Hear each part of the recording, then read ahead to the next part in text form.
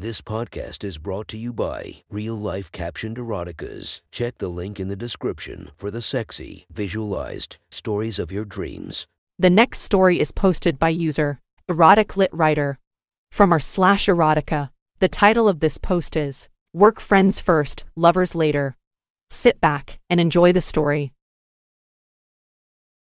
We spend, on average, about 8 hours a day, 5 days a week, in the same place, with the same people. So naturally, bonds form, friendships begin, and relationships blossom.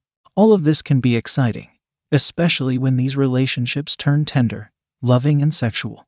As a general rule, conducting romantic relations on work premises is considered a foxpaws. However, the act of sneaking around, finding a quiet place, and turning up the heat for a quick kiss or something more is an act that many, including myself, find irresistible and a major turn on.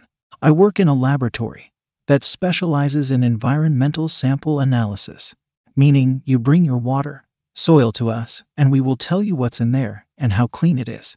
The lab is old and pretty small, and there have never been any security cameras, which I thought was odd, and there are plenty of empty rooms and nooks to hide away in. I have made some good friends at work, and a couple of very good relationships have come from it. My work wife, who we will call Savannah, was older than me by about 15 years. She was tall for a woman, about 5'11". She had a pretty round face that was framed by some silky, shoulder-length brown hair. Savannah always kept herself pretty, makeup scarce but just enough to show off her sexy brown eyes and lush lips. Her lipstick was always bright and alluring, and I often wished I could plant my own lips against hers and kiss her. She took me under her wing when I was first hired, and we grew pretty close. She was a major flirt and was known to have a thing for the younger guys, so I lapped it up. We flirted back and forth, always taking the time to touch each other as we passed in the hallway, or scratched each other's backs playfully if we came up behind one another. This didn't go unnoticed, and soon there was whispers and gossip flying around about us that we were fucking in her office. Well, this never happened, and probably never would.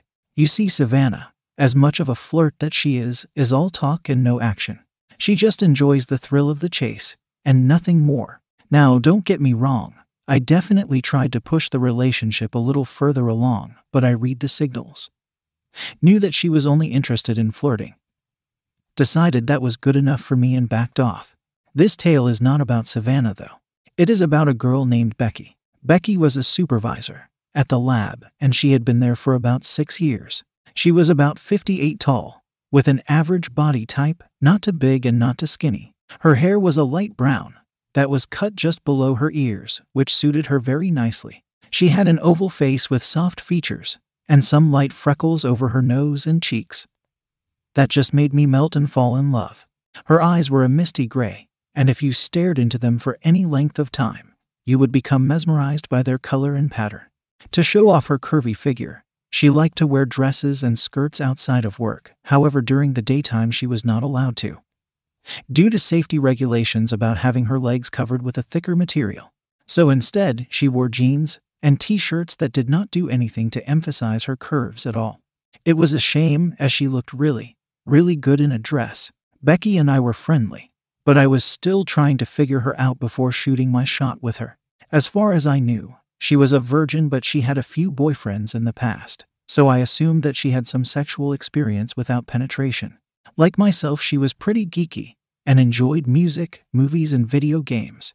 Whenever I had tried to flirt a little, I received mixed reactions. Some interactions were received well, ending in shy smiles and hair being brushed back behind her right ear, in an obvious show of preening and enjoyment. Other interactions were back and forth jibes in a joking way up to a point, and then were left awkward and a little weird. As I thought about her and the way she put herself forward, I chalked it all up to some social awkwardness and shyness. I was pretty sure that she was interested. I just needed some sort of reassurance, as not to push her into something she didn't want to do. It was a busy day at work, and we ended up working together on some samples. We were in a room with another person, but they were in and out every so often. During our normal conversation, I decided to see if I could confirm my suspicions. "So, any new boyfriends recently, Becky?" I asked casually. She paused only slightly, obviously taken off guard by the personal line of questioning. Not right now. I broke up with this guy a few weeks ago. Oh really? Why was that? I asked, and then saw my chance. He didn't put out. As I said it, my stomach gave some familiar butterflies, letting me know this was a significant question that Becky could either shut down or open up to. A longer pause this time. I saw her push the plunger down on her pipette a little harder than was necessary. She finally answered in a smooth, cool voice, a voice that I knew was deliberately forced with fox confidence. Oh, it wasn't like that. I'm still waiting for the right guy. He was a jerk who just wanted to take, never giving anything back. Always happy to ask more questions and encouraged by her openness. I pushed. What do you mean take? Like he wanted you to pay for everything. She chuckled and gave me a side look with a flirty smile. It looked like she was debating just how far she wanted to tell me. Suddenly, making a decisive decision, Becky put her pipette down on the bench, turned on her swivel stool and stared me straight in the eyes. No, he always wanted me to blow him, and then never wanted to lick me in return. I always ended up having to masturbate by myself. I just sat there, speechless. She just sat there, speechless. My mouth opened and shut about 3 times, in the space of about 10 seconds. I wore a confused look on my face, with a furrowed brow. After feeling satisfied that she had gotten what she wanted, she gave a massive smile, and then burst out laughing. I couldn't contain myself, and did the same. We both dissolved into laughter and giggles. I spilled half of the sample that I was working on, and that set us off even more. We had finally pushed through the verbal sexual barrier that blocks the path between many friendships. And it felt really good. When we had finally calmed down, after several people had come through, making sure we were all right, we began working again. I snuck a glance over to her and saw a permanent grin plastered on her sweet, pretty face. She really was attractive, and now that this wall had been broken down, I felt a different connection with her. All right, so you are a virgin, waiting for the right guy, but you enjoy sexual encounters. The most important question is, I dramatically paused, do you shave or wax? I decided to go for broke and assume that she at least trimmed herself, and wanted her to either confirm or deny. Either way, it was a fun way to continue the conversation. Becky's confidence must have been bolstered with the new closeness that had formed as she visibly relaxed and began talking in her normal style of voice. Well, actually, I usually just trim myself up, but for some reason I decided to completely shave last night, she admitted. And for the rest of the day, we talked back and forth like this, discovering each other's personal sexual secrets and vices. I learned that the first time she had given a blowjob, the guy didn't warn her, and she ended up choking on his semen. She learned that no matter how long a girl gives me a blowjob, I have never been able to climax. All in all, it was a fantastic leap forward in our relationship. Fast forward to the end of the week. We have been talking nonstop to each other, flirting and playfully touching. Not just sexual either. We had just been becoming closer friends, and it was wonderful.